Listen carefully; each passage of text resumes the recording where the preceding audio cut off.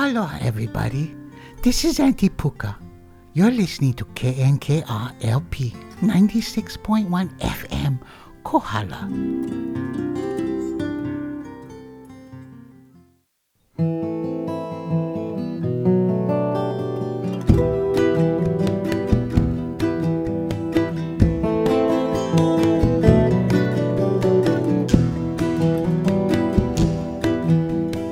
Kukakuka ka poe o ke ia aina a ke akua I koa I luna mai ka mua a hiki ka hopena o ka poe o ke ia aina a ke akua I koa I luna mai ka mua a hiki ka hopena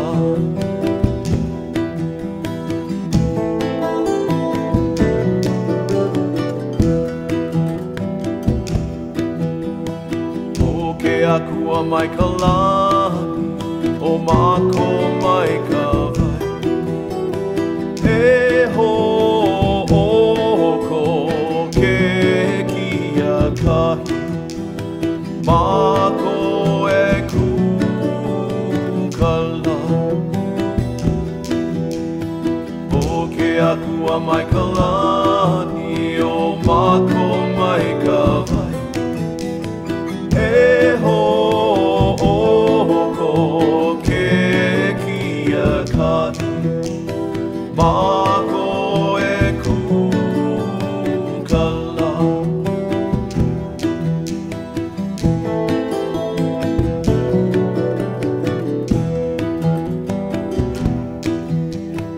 o ke ia kamana I mahele ka wai mako no ka mea ua lo'i ka pai o ana a ka ualana kila a pono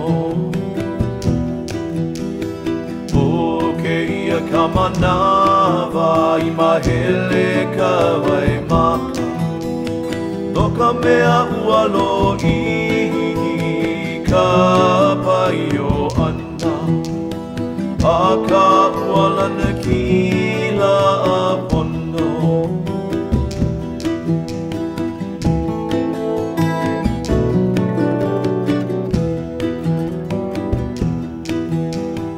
Haina mai ka pua, ka poe o ke ia aina a ke akua I koa I lula mai ka mua a hiki ka hopena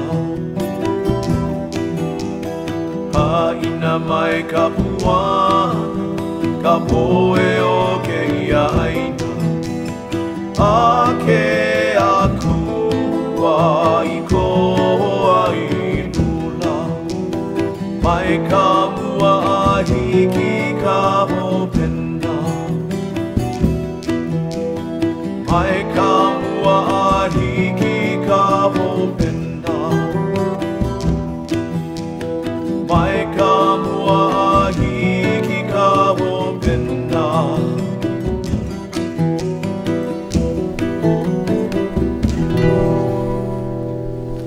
Hey, aloha, Kohala, and once again, welcome to the Kukakuka with Kalani show. It's 7:04, May 4th, and you're listening to KNKR LP 96.1 FM Kohala, and we're live. And I'm sitting here with two of my mystery guests for now. Thank you guys for dropping in. I really appreciate it. You can talk to the mic. Aloha. Thanks for having us. Yeah, thank you. It's an honor. Yeah, if you guys can guess who they are, call in at 884-5657 and just listen to their voices and see if you know who they are. Anyway, I was talking to one of them, and this is a pleasant surprise for me. And he was telling me that the people in Hana catch KNKR very clearly.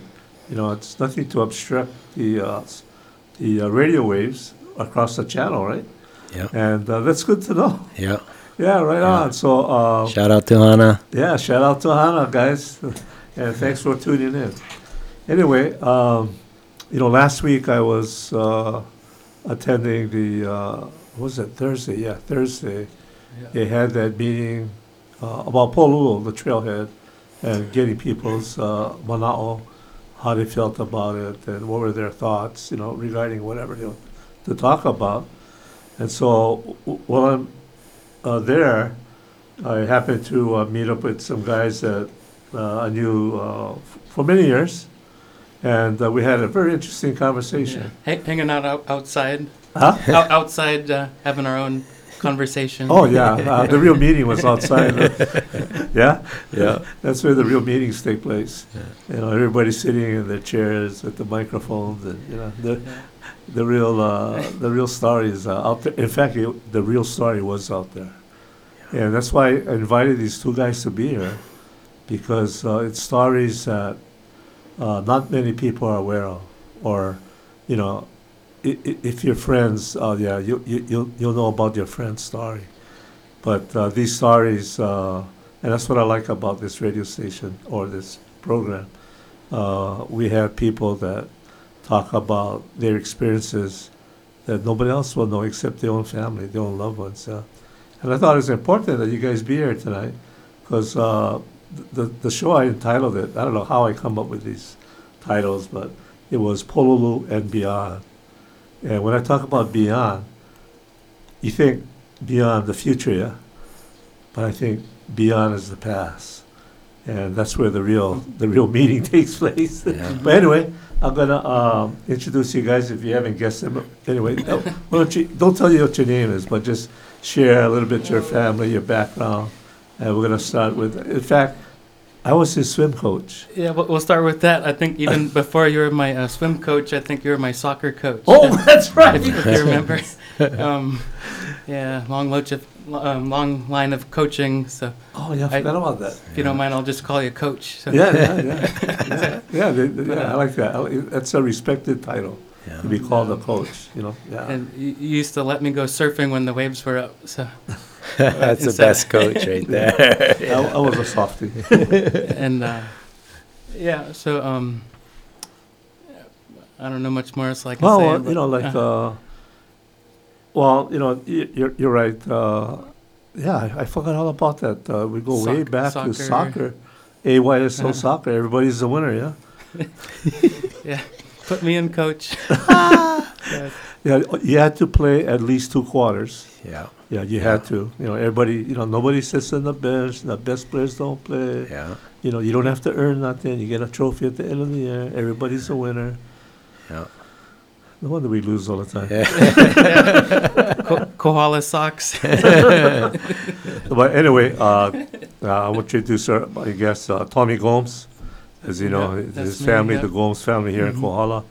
I was a young guy, but I remember his grandfather, Frank Gomes, and your grandma, because my mother was a real estate broker, and that's how she knew Frank. Mm-hmm. And he was a real estate broker here in Kohala for a long time. Helped a lot of people too. Yeah. Yeah. I think he passed away in maybe like around 82 or Yeah. before I was born. So, Yeah. but I always hear good things about him. Like Oh yeah. the old timers Frank, tell me. Frank Gomes. Yeah. And of course your father. David. Oh yeah. I was thinking of your mother. Yeah. Yeah. What was your mom's name? Marine. Yeah, Yeah. Maureen. Yeah. Yeah, Maureen and David. Yeah. Mhm. Oh yeah, I remember them. Yeah. Yeah. I just saw them both last night at the Mahukona. That's another weekly socializing event. Oh yeah. Oh, Wednesday night Mahukona. what did they do? Yeah. Kind of potluck and Oh, yeah. And a little music circle. Oh right, at So- the pavilion side or the wharf yeah, side? pavilion side. Pavilion yeah. side. It'd be nice if the pavilion was open. And Yeah. Well, it's been like 3 years. so Yeah, I know 3 years. that's Yeah. one They've other- been down Yeah. 3 years. Yeah. I heard it's gonna happen though Mhm. in about a year or so. I don't know.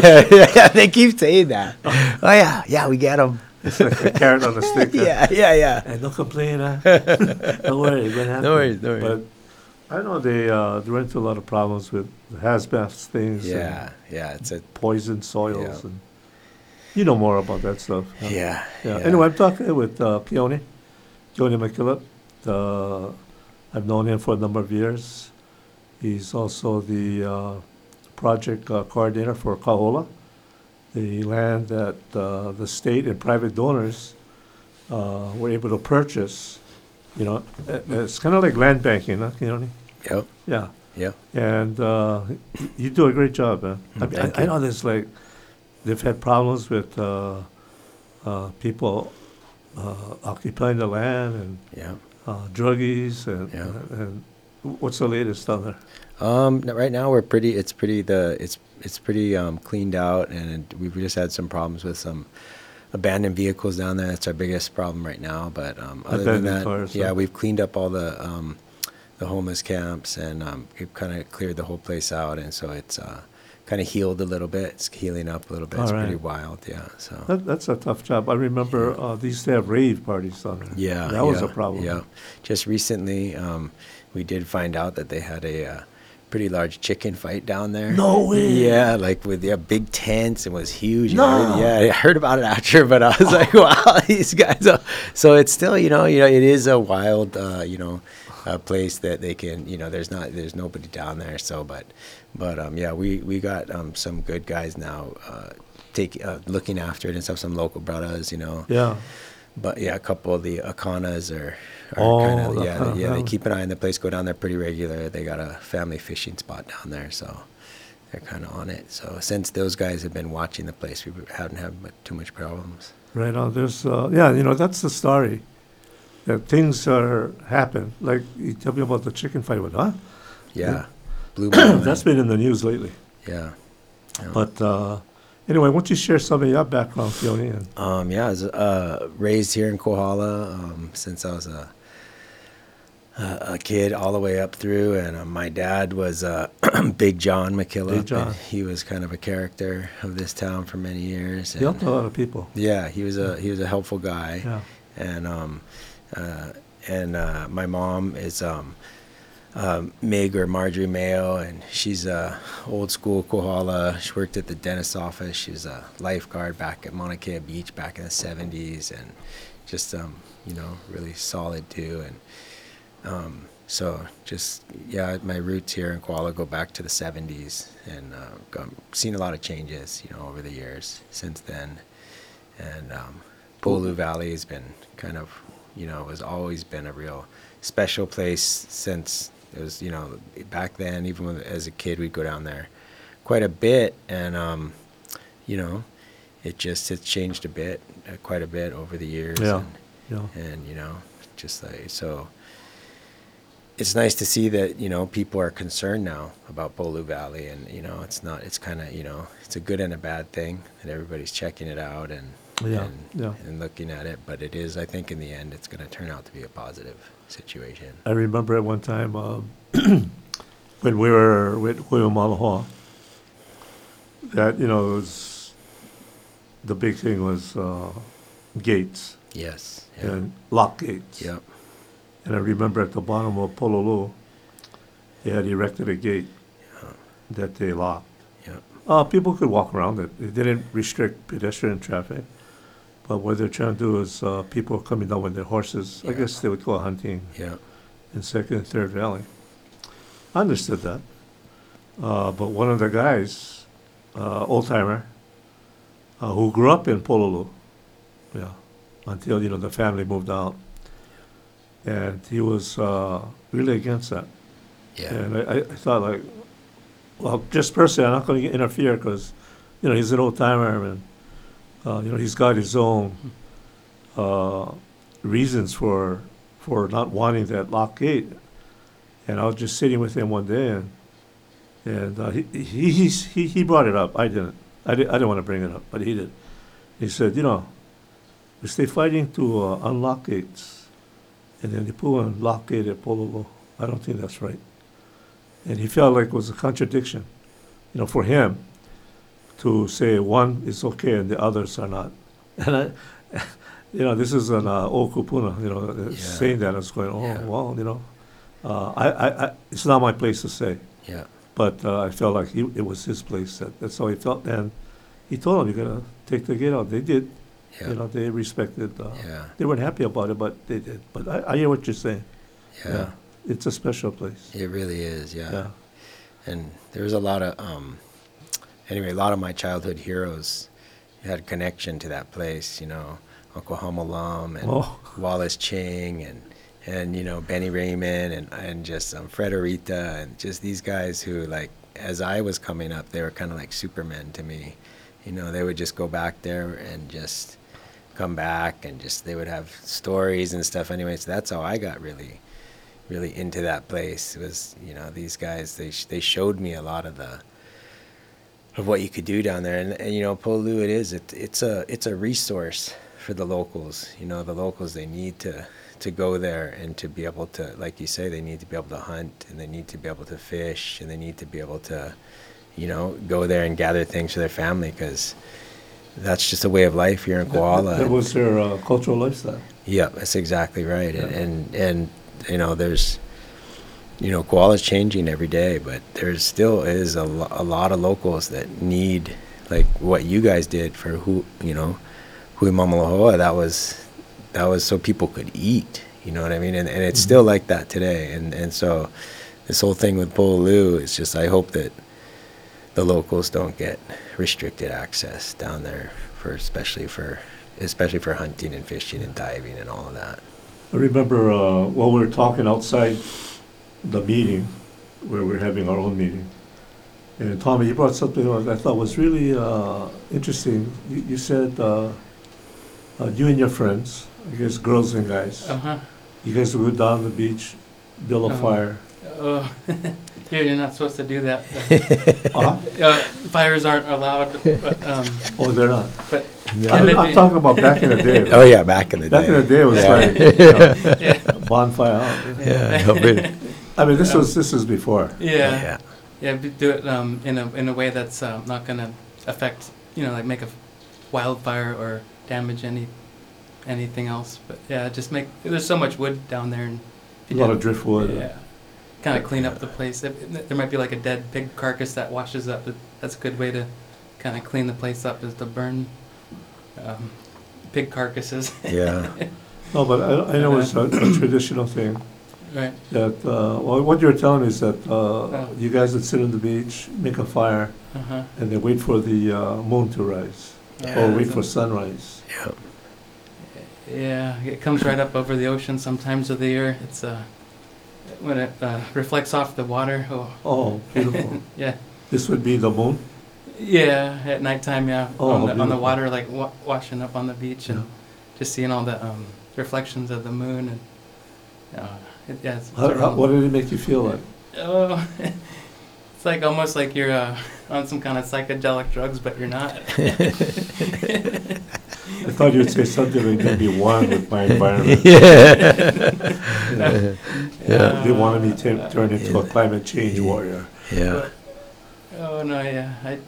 For me, Pololu also is just like it's almost like a place where you can go and feel like you restore your strength and your health, and kind of go into a space where it's healing. And it's more healing, I think, because there's not as much people around to kind of soak up all that. So you're kind of down there by yourself, like just soaking up all the heat of the sun and the wind and the ocean and all that. It's more special when there's not like 100 people just standing Cruising around up there. and down. Yeah. Well, like you say, Keone, times have changed. Yeah. I remember. I'm sure you've been down there, and you'd be the only person there. Yeah. I would be down there by myself, and the only reason why, because everybody was working. Yeah. But it had that effect. But I remember that when I was speaking with Tommy, that I was your soccer coach. I remember that. And then I was in high school. I was your swim coach, and you were a swimmer. You were a sprinter, 50-yard free, right? Yeah. Yeah, I didn't have much stamina. Most non-swimmers. No, but you did pretty good. You was up there in the top 8. Yeah, I remember your time, but I'm not going to mention it because it was kind of slow. After partying down at Kapanaya. Yeah, and then go to the meet. But so that's what's going on. But anyway, I remember that as a senior lifeguard at the pool, I would have to conduct lifeguard training classes, Uh-huh. and that you took those classes. Uh-huh. Yeah, I remember that, yeah. Yeah, and I was wondering if you could. These things happen, and not too many people know about it because some they do. But you have these isolated incidents. Nobody knows about it, just you and the person or the people on the beach. But I remember you were surfing one time and somebody Yeah. got into trouble. You want to share that with us? But yeah, I remember the first time I was surfing out there. The waves weren't that big or anything, and I remember at the time was there was a big group of people just kind of about waist deep in the water. Just I don't know, there must have been like a dozen children and an adult just having a good time, and most people went in, but there was a couple girls that by the time I noticed, it was more like the people on the beach were like waving them in, like come on in, come on, and they were having a hard time getting back in, and I was pretty close, so I just kind of caught a little wave over there and asked if they needed help. And, that wasn't too bad, but yeah, it's just being aware of your surroundings. Like if I wouldn't have noticed on the beach that they were trying to wave them in, I wouldn't have been able to help so much. But that was an easy one because those girls are kind of small. The other time there was like a full-grown man, like a big man. Yeah. He was washed up down below the on the cliffside. Kind of the current carried him down past the beach. Oh, wow. And we seen him like no one could really see him from the beach because he's already kind of down in front of the cliff. He's headed towards bird cave. Yeah. Went to a bird cave. But Yeah. Up Cocoa Point. Yeah. KOK side. Yeah. And then like me and my two friends, like with the three of us, it was more challenging I thought than just the first time with the girls and everything, but because he was not as cooperative, I think a little more scared and everything. So you have to get like in the psychological part of that, like kind of like bring him back into the water. He didn't want to get back in the water, but He was on the rocks. yeah. So like and then just all the weight, he wasn't comfortable with being in that situation. So yeah, that was just different scenarios. I guess when people panic or don't panic. I'm not really an expert of rescuing people, so, but just if you're in the spot and you're like, oh, I can help, with the surfboard, you just put them on there and tow them around if you can. Well, when somebody's in a panic mode, that's tough to go back into the ocean. Yeah, they'll drown you. Yeah, I mean, you just kind of escape with your life, Yeah. and then you guys are telling them, come back in so we can save you. Yeah. Mm-hmm. So it's like kind of the only way to help them out. It's like you gotta come back in the water. And he had to trust you guys. Yeah. Big guy. Yeah, bigger than me. Big. You know what they say in rescues? If it's a huge person, they become more passive if they drown a little bit. You gotta take the fight out a little bit. Yeah. Knock. Yeah, anyway, so I remember that you had saved a couple of people. Yeah, I'm sure that all that lifeguard training that we did helped out. And just being able to swim was probably the biggest thing, is being a strong swimmer and being able to... Having that confidence. Pull them in. Yeah, I remember my friend Michelle Wyring. She was down at Polo, and she took my class too, but she was a swimmer. And she noticed that there was this guy from New York. At the time, she didn't know. Yeah, and she was watching, and she could see that, part of lifeguard training is through observation. You can tell if somebody's a distressed swimmer or And so she was watching this guy, and she said, "Oh, this guy's in trouble."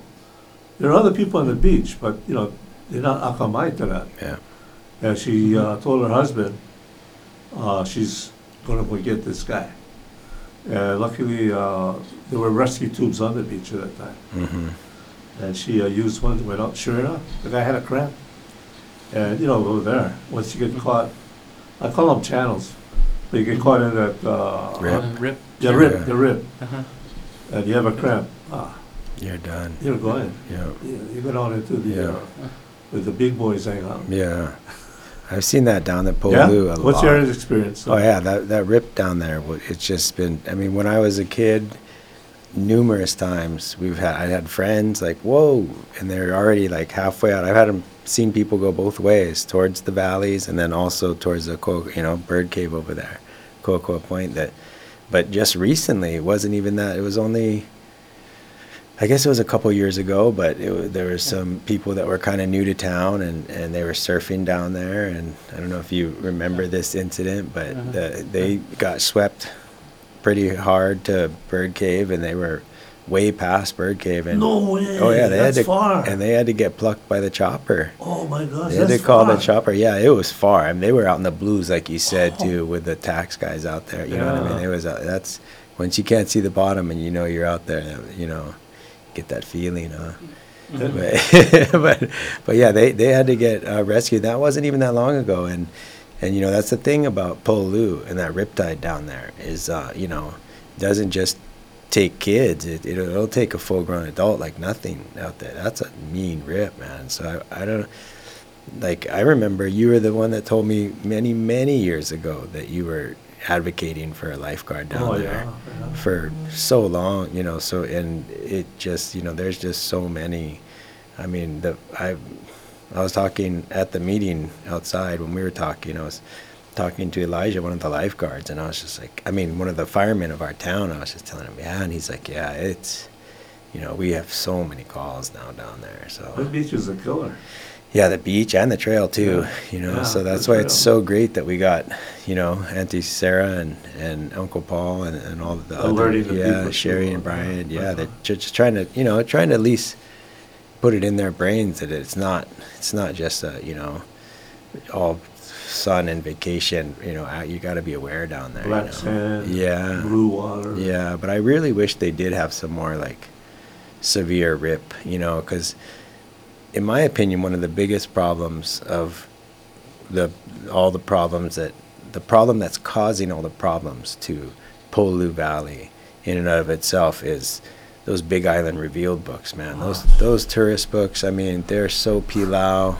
I mean, I'm just hoping that the state is gonna somehow make the, but it's a horrible situation. They should have some responsibility.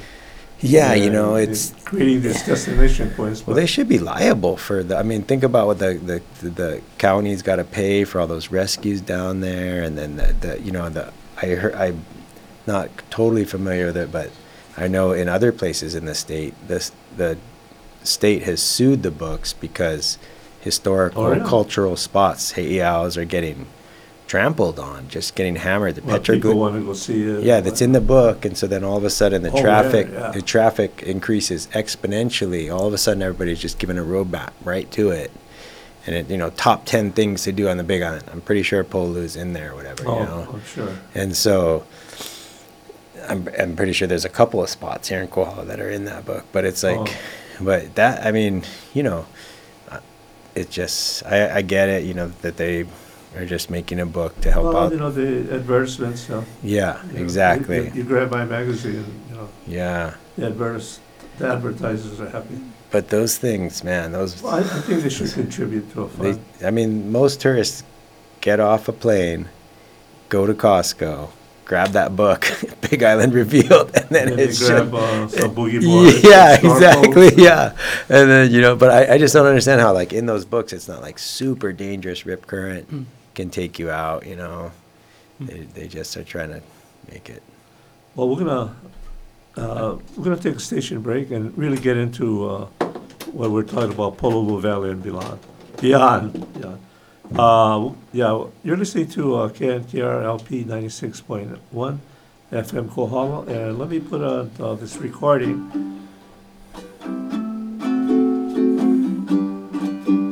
This is Kohala Blues.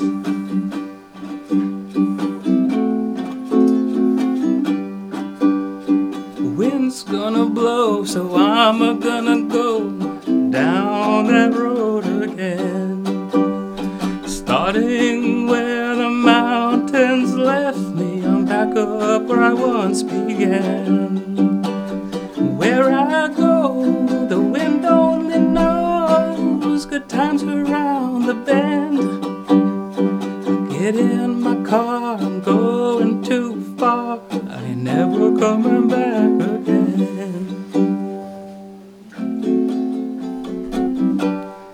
All right. That's our own Tommy Gomes, son of David and Maureen Gomes. And he brought his ukulele. This is the first ukulele your father. I think it's number 6. Oh, number 6. Yeah. Well, pretty close. And this is from the 70s, right? Yeah. When he started getting into, Yeah, kind of mid-70s, maybe 76 or when he something. started to make instruments, right? Yeah. I know we got one of his ukuleles for my niece. That's a nice sounding uke. 1975. 1975. Ooh, my gosh. That's the year the plantation folded. Yep. Yeah. Right. I like that sound. That's nice. All right, Tommy. Thank you. I really appreciate it. That was Tommy Gomes playing his rendition. What's it called? Pololu Blues. Oh, Polo. I'll play the other half of it in next break. All right, right on. But anyway, welcome back to Tommy's Pololo Blues. But yeah, we've been speaking with Kelly McKillop and Tommy Gomes. And I had mentioned that we want to go back in time. And, the things that I look at Facebook and see what's happening in Polo, what's happening in Newly, what's happening, around town and whatnot. Just to get updated. And, it's the people's voices that are speaking. But I remember I was reading this thing about some kid I think was picking up trash at Pololo. And then I remembered, you were doing this how long ago? This was the early 2000s that we started. Yeah, it was like 2004. I went back and looked at the pictures. The first one was 2004. 2004, yeah. This is 23.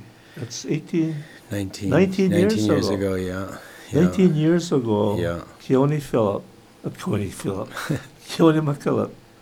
You were doing that, cleaning up Pololo Beach. Yeah, it was our first organized cleanup. We were doing it before then, when college friends or whatever, we'd come out and clean up Kapanaya or Pololu, but that was the first year that we made a concerted effort to organize and get everybody down. We put up flyers basically, let people know. What motivated you to do this? I'd moved back to Kohala recently, and You were gone for school or something? Yeah, I left. I went back. Just after high school? Yeah, so I went. Yeah, so I graduated high school, and then, what year was that? That was 1990. 1990, you graduated. That's exactly right. Yeah, 1990. The year my kid was born. Yeah. So I was graduating that year. Yeah. So then I went to mainland college for a year and a half, then came back, and then continued my schooling at UH at Hilo College of Ag, and then so I made my way slowly back to Kohala from there. I was on the east side, and I started moving back, all the little towns along the way, Ocala, Pauilo, Waimea, and then finally got back to Kohala, like I think 2001, 2002. And so anyway, your family's living here? No, actually, at that time, I just came back. And my dad was over in Hana, Maui. Oh, Hana. And Hana. Yeah. And my mom was up in Waimea. Okay. And then, anyway, I came back, and then I got a job here, actually, in Kohala. And then from, when I was fresh from college. And then mostly moved back for the job. But anyway, what I had done is that I had some success with large community endeavors. Anyway, built a park but up in Waimea, that nature park, Ulula'au Nature Park, and spent several years doing that it was an old pig pen along this river right in the middle of town. Right, and we ripped it all down. At first it was just a handful of us. And then eventually it picked up steam, and then everybody started hearing about it and jumping in. And the next thing you know, we're planting sandalwood and ohias and all these native plants. And the area is beautiful.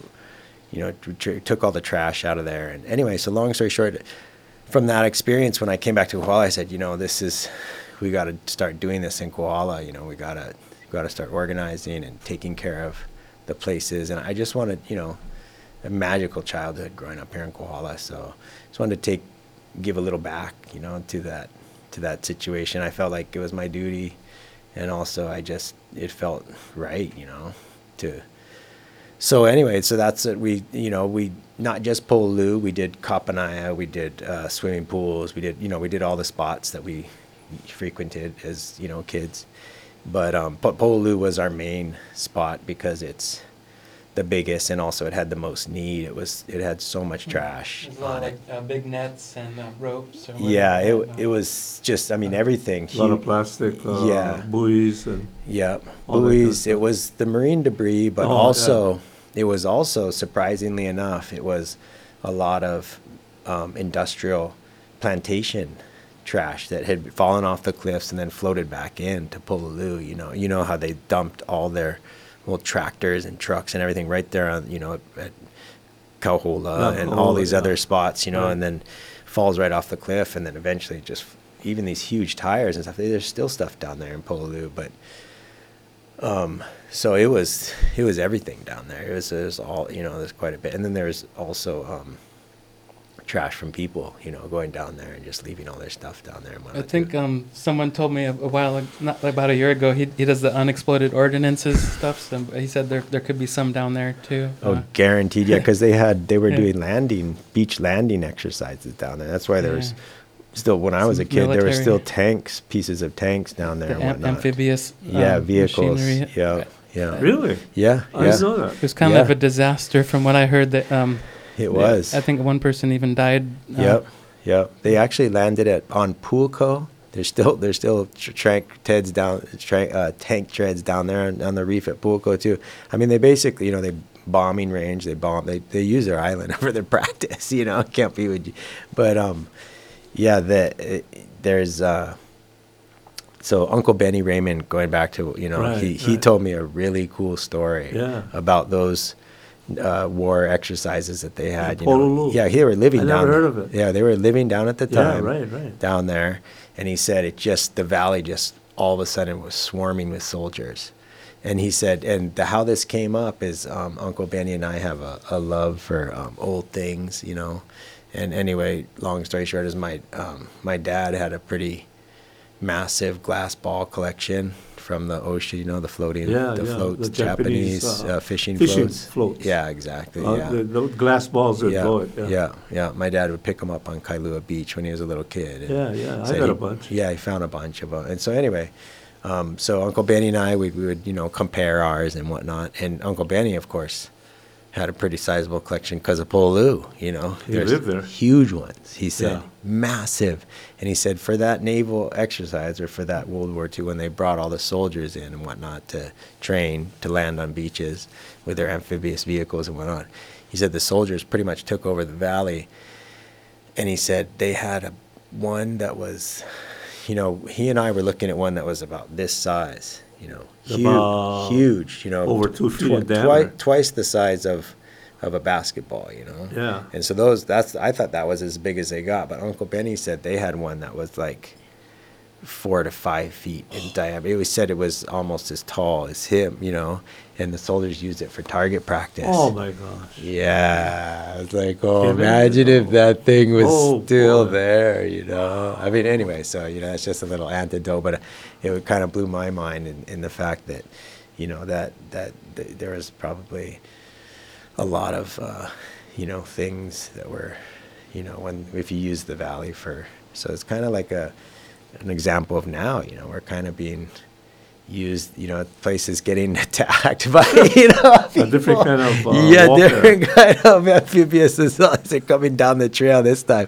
but it's the same situation, you know, pretty much that we're dealing with now. Instead of by sea, they're coming by land. Is it Paul Revere? Yeah. One by whatever. Two by land. So, but in 2004, you organized this thing. Yeah. So that year we were kind of, you know, fresh at it, and we wanted to, you know. So anyway, long story short is that year we hired David Okita, who is he's a pretty amazing chopper pilot, but he's got a tiny chopper. He's got a little chopper, and he lifted up.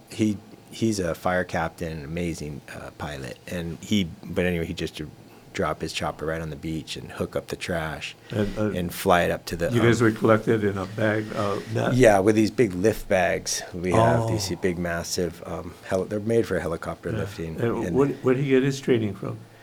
He's a fire captain, but I believe he was a helicopter pilot in the Air National Guard or something. But he has military background, and he's. I think I've heard of that. Yeah, he's a great guy, and he was the first guy that. Like all those really crazy rescues where they're on the side of the cliff. They call him if it's a sketchy. He's from Hilo. Yeah, he's from Hilo, and he is. So anyway, he was our first supporter backup helicopter. So you just call him up, or what? Yeah, I called him up because I'd done work with him in the past with slinging stuff in and out of the valleys and whatnot. So I knew of him. He's the only pilot I knew at the time, and he answered the call. And but then I realized his helicopter wasn't really. It's strong more. enough. Yeah, it's more. It's not really a lifting. It can lift, but it's not really. It's made more for rescuing and stuff like that. So this guy bring his chopper, hook up the bag. Yep. Lift it up. Yes. And fly it out for you guys. And flew it right up to the top They just did it Manawai. Just Pastor Steve. Just Kokua. Yeah, Kukua. Yep. Amazing. Yep. And so the next year, we couldn't get a chopper, and that's when we used the mules, and that's when we had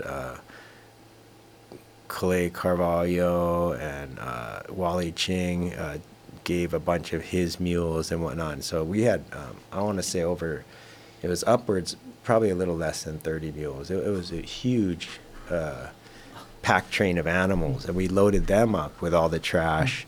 Everybody would just gather it up, and then in that case, we were putting it in these, side saddle sling bags.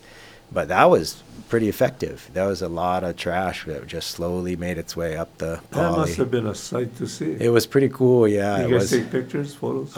Yeah, we have pictures Yeah? of all of that. Yeah, I have pictures of every year. Yeah, so that's a 30 mule train going up. all loaded carrying up, and trash. those huge tires and stuff. That's the Yeah. thing about those mules. Choppers have a real weight restriction, but mules, no, there's no weight restriction because there's so many of them. You can just put a huge rusty, like those tires weigh like over 100 pounds. Like And seriously. the mule would pack it? Yeah, they just put it up one on either side. You got to balance. Think about mule, you got to balance it. The weight, no matter how much you put on, you can load those things up, but they got to be balanced. Oh, so my gosh. so we put one tire on each side. Well, of course, it was the bigger ones. Calais and Wally. Those time they were real serious about their mule. They were going up to the mainland getting these massive Big mules. mules. Yeah, Yeah. Wisconsin. There used to be like a mule tour going Yes, down there too. Yeah, so- and they had these beautiful animals. So anyway, they were amazingly effective for us. And you guys, wow. And so that year we got quite a bit. So year after year we started really chipping away at it. And then of course 2006 was the massive earthquake, and that Japan basically, once that rubbish hit Oh my God. again, that's when we got serious with the It's helicopters like the again. radioactive fallout. Yeah, it was all. Most of the rubbish had all these Japanese writing on it on the side of it, and what so we were from always like, Fukushima. yes, yeah. And you guys are picking up this stuff. yeah. bagging So it up. we picked it all up and bagged it all up. Helicopter job. And then that's when we had Paradise helicopters. I got to give a shout out to Cal Dorn and Paradise They helicopters. came do it for free. They came and did it for free for like several years, year after year after Amazing. year. I would just call Cal. And you're up. doing all of this, Yeah, you and your buddies. yeah. And the reason was what? And at this point, it just like with the park up in Waimea, it started to pick up steam and take on a life of its own. People started talking about it, started hearing about it. And then we started partnering with the Lions Club, and we started partnering with all these other organizations, certain businesses in town. They would have shave ice at the top for the kids and whatnot. And so every year it just got bigger and kind of more organized and more effective. And then the year that we had the Lions Club, we had Bobby Gloria and John and all those guys. They're out there, and they just destroyed the lookout. They were just like by destroyed, I mean they were cleaned it all up, Yeah, and just with yeah. their chainsaws, and they had the food line afterwards, and it was just amazing, those guys. So every year we got more and more efficient, and to the point where, like, I think, I'm not sure exactly when the last year was, but the beach was pretty much, there was no rubbish left for us to deal with after that, you know. Amazing. Yeah, so, you know, the last couple of years we did like 4 or 5 sling loads off the beach with Caldorn's heavy lifter. That means he can lift like 3 or 4 of the bags. His chopper. Yeah, his chopper. Yeah, Like it was the 407. yeah, the 407, the big gray one. You know, so yeah, and then we actually, the very last cleanup we did was down at Kohala with that helicopter as well. So we did swimming pools too. So, but Caldorn is, you know, he's the year after the mules. That's when I said, okay. I got out the yellow pages. I got out the phone book. You know, nobody even uses those anymore now. You'd be Googling it. But I just got out the phone book and just called up every helicopter company that was in the book. And Caldorn, The helicopter. yeah. Apocalypse Now. Caldorn, he answered, Blue Hawaii, they gave us a lift net. They were gonna fly for us too, but their helicopter broke down last minute and they didn't fly. But they were actually on board to help us as well. So Paradise Helicopters, Caldorn, they were the ones that answered the call. Everybody else just said, yeah, thanks, but we know. Amazing story. I mean, these are the stories that we either forget or we, you know, don't know about them. But now in talking to you, that's amazing. That part of history of Pololu. Yeah. I mean, that's amazing. Yeah. It was, Yeah, that how you coordinated getting choppers, yeah. the 30 mule train, That was pretty cool. and the yeah. guys, Wally Chang and Benny Calais. Raymond and Yeah. Calais. I think they call it the lookout because you gotta look out where you're stepping. Yeah, yeah. When those guys back in those days, yeah. Look out where Yeah. you're stepping. Yeah. Horse. Yeah. Wow, that's amazing. Yeah. And you Yeah. also did Kapana and Kohala. Yes. Yeah. Well, yeah. folks who are listening out there, you know, it's a little bit part of history of people who, before Pololu became an issue, yeah, as it is now, that there were guys who were putting out their service in Malama Okekai, taking care of the ocean, taking care of the land. Amazing, Keone. You know, I thought you did it once or maybe twice, but 11 years. Yeah. Oh, super. Now, it's 7:47. We've got a few minutes left. You gonna play the second half, Tommy? Oh sure, yeah. Okay, why Let don't me we take get it. it on? We're listening to KRLP 96.1 FM Kohala, and Tommy's gonna sing the second half of Pololu Blues with his father's ukulele.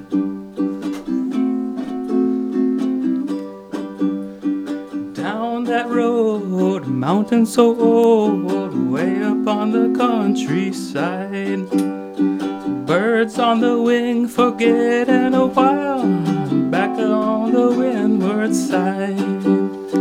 Sometimes it seems that all of my dreams, I'm just along for the ride. Some might cry, for they got pride. Someone who is loved here has died. Beaches they sail to build their hotels. My father and I once knew. Birds all along the sunlight at dawn, singing Pololu blues. All right, Tommy. All right, my man. Great. We're back live. Thank you so much. I'm going to switch some of the time now back to you, Tommy. We were standing outside talking, you know, the real meeting. And we're talking with, who's the fireman out there? Elijah. Yeah, Elijah. Yeah. Elijah. Yeah. We had a pool cleanup. His wife and son came to Yeah. help out. Mahalo, you guys. You guys were talking about further in Pololu. And then Tommy had these goats. Right? You had these goats, and I was standing there blowing my mind. You want to share that with the people out in Radio Land? Oh, well, yeah, these goats got saddles for them and everything. So I mean, these are goats, right? yeah, That, you know, pretty big. They're large goats. or large. Male castrated weathers, I think they're called. Yeah. Those, weathered. Okay. Anyways, so Well, yeah, I don't know. I just ended up with these goats, and I thought, well, I got to use them now. So, to go in the trail farther. I mean, that was the nice thing about people going in with their horses, because they were gonna you got to keep the trail pretty clear for a horse. Keep to it get open, clear. through. Yeah, and then after that big earthquake and everything, and the horses couldn't get through, and people kind of gave up on the trail after a certain point.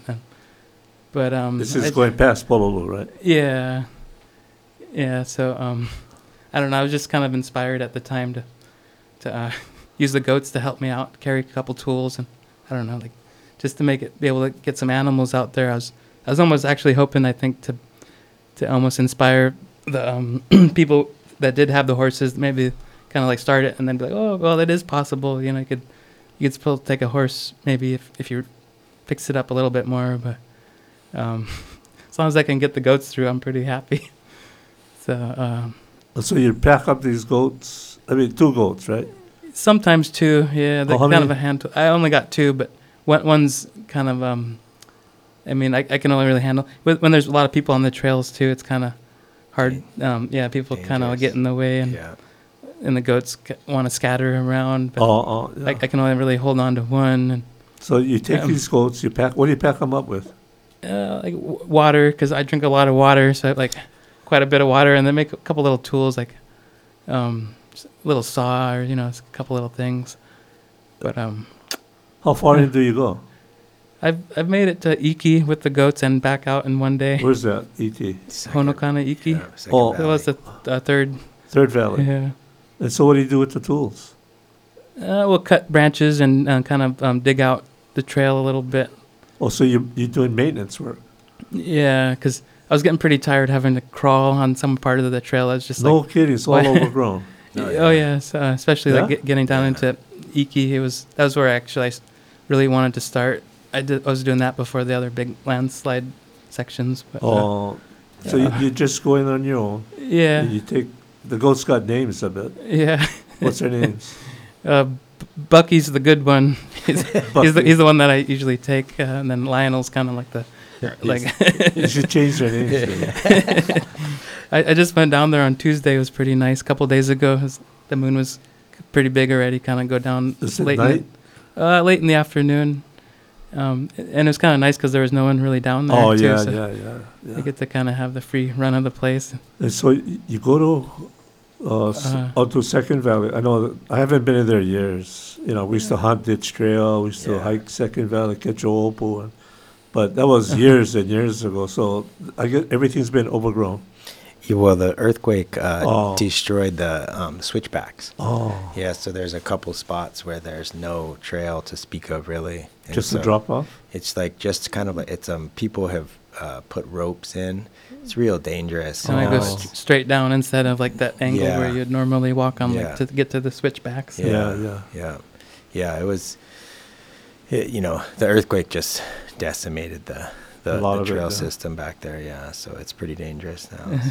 So you pack up your goats, water, some tools. Yeah, Beer. No, Liquid carbs. The Liquid carbs. opinions and beliefs, so the views and the host do not necessarily reflect those of KNKR and their affiliates.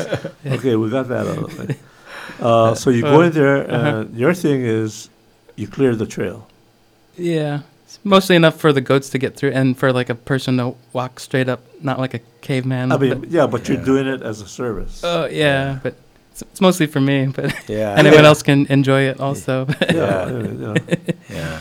And it would be nice to Amazing. inspire other people. Yeah. Like, it'd be nice, when I do it, I'm like, well, maybe other people, will, like throw a couple rocks off. It's Kinda as they clear up walk the by. trail Yeah, themselves. Yeah. Well, somebody's going to set the example, yeah. That's exactly right. Yeah. So do you go back there? I do, yeah. In fact, I noticed his trail work when I took the Boy Scouts hiking in there. And, I was like, wow, this is amazing. Because I go back there and hunt as well. And the trail was, like he said, it was rough. You had to earn it to get back there. crawl. Yeah, crawling and just, No way. Oh, yeah. And with the 'cause backpack. And with the Oh. dogs, it's, trying to keep your dogs are on a rope. And, it's a nightmare. And them trying to go in under all the logs. The Christmas berry is just like a spider web. And so anyway, it was just a welcome But we were just so it's- happy because Tommy had been back there and he had Clearing made the it, trail. and he had made it really nice. So for the Boy Scouts, it was clutch, because those boys, Yeah. a lot of them, it was their first time back there. So So it was safe. yeah, it was safe, and it was a much easier, less strenuous hike than it would have been if we had to scramble over all that rubbish. it's probably getting to that point where it could use a little more Yeah, TLC again. Yeah, I haven't really been yeah. doing Well, you anything. better get Bucky and Lionel. Yeah. Yeah. Get But them suited up. I do feel we have to make a public service announcement that That's a you good don't one. really want to go back there unless Oh, you yeah. are with True. somebody like Tommy or That or knows. somebody who knows what they're doing back there. There's a lot of hazards. There's wild dogs. There's pigs, and I think a lot of it too is which is kind of someone might not really think about is like the ground sometimes is almost like you're walking on marbles and you're kind of on a slope, Yeah. so it's really easy to slide and then Yeah. and when you're sliding you could get poked like I've seen that where people get like really hurt where they get poked like in the eye from Yeah. branches and stuff as they're Ivy. sliding. Yeah. Um, Yeah, so there's all kinds of hazards back there. So the message would be what? The message would be if Stay you in Pololo. yes, unless you got a reason to go back there, or unless you're with somebody who's That knowledgeable. knows. Yeah, that knows the the way to go back there. Because it's because I grew up back there practically. I've gone and I'm on a short list of guys. When somebody goes missing, I get called up because No way. Yeah, because I know the place pretty well back there, and You go look for them. there's a lot of people that have just disappeared back there. I mean, and it's the guys who are not dummies, you know what I mean? These guys knew what they're doing, and last thing they saw is they were walking down the lookout, Pololu, and then That's it. some of them we never found hide nor hair. We looked for them for like over a month with helicopters and satellite pictures and. yeah, place eats everything. up. You gotta just when you go back there, you should know that. I like to say that like once you pass Pololu, you're in kind your of own. passing a portal. Yeah, that back there, that's no man's land back there. I know back, I don't remember, late 70s maybe. I used to go back there. My friend Matthew Makayo Kukakuka, we used to go Ho'opo. Yeah. Then me and my friend would take our girlfriends at the time, hike to Second Valley, Yeah. camp out, and then we'd hit the ocean trail coming back to Pololu. Yeah. Yeah. And, the trail was, well, of course, it was maintained because, you had the chains Sproats. and sproats. Yeah. and, Uncle yeah. Kindy he was Yeah, back there so all the- the time. The trail was, clear. Yeah. But like you say, the earthquake, now it's dangerous. Yeah. So you hear, folks, these are two expert guys. They've been serving our community almost unknowingly by many of us. Keone Makilap, 11 years, cleaning Pololu, Kapanaya, Kohala. Tommy, you've saved a few people down there, along with some other people. Jeff Mackey, saved 5 people. And Ben Fisher, he saved a bunch. Yeah. And I know there's other people that were rescued down there. Yeah, I think I heard something like that's one of the most like where people drown in Hawaii the most is at Pololu. Yeah, another Yeah. place was Kua Bay. Yeah. And they got lifeguards down there now. Yeah. But, I just want to point that out to, our listeners in Kohala, that, if you look to the past history, these things that were occurring, and some are still going on, like you, Tommy, clearing the trail. And you, Yeah, because once it gets lost, I mean, it might be gone forever. That's right. right. Yeah. Keep it I'll going. never go again. Yeah. I'm done. Yeah. I remember my sons, they would go up to Pololu early in the morning, Yeah. and then they would run it to the bench Yeah. atop of, they call it the bench, Yeah. Second Valley. Yeah. Run back up Pololu, drink some water, and run back. That was their workout. Mm-hmm. It's a good workout. Yeah, they were in Yeah. shape. And I Yeah. remember Vince Wernicke Yeah. and his wife, they do that too. Yeah. But there were other people that, Yeah. would do stuff like that. Yeah. But I'm glad you guys were able to come on and share that information with us. And thank you for your service. Oh yeah, thank you. Thank you for your service. Yeah, you guys, you and Uncle Benny and all Hui Mama Loa, you guys were the leaders of the pack for making sure we had an amazing childhood here in Kohala. Thank you for that. I really appreciate it. They were great guys. Yeah. I miss them. Uncle Benny's still with us. Yeah. Al Hayashi still with us. Oh yeah, El Hayashi, Yeah. Slago, and Yeah. all these other guys. I really love these guys, and Yeah. the guys that passed on, I really miss them. Yeah. But you guys, you're the young breed. You're the new breed. It's you're the guys are tasked with continuing the service Yeah. of the people. Anyway, our time's up. Okay. And mahalo, Tommy. Okay. Folks, Yeah. thanks for Yeah. singing. Thank you guys. And Keone, thank you very much. My honor. Okay. We'll see you guys next Thursday. All right. That's it for us tonight. Aloha and mahalo. This is Aloha Country on KNKR.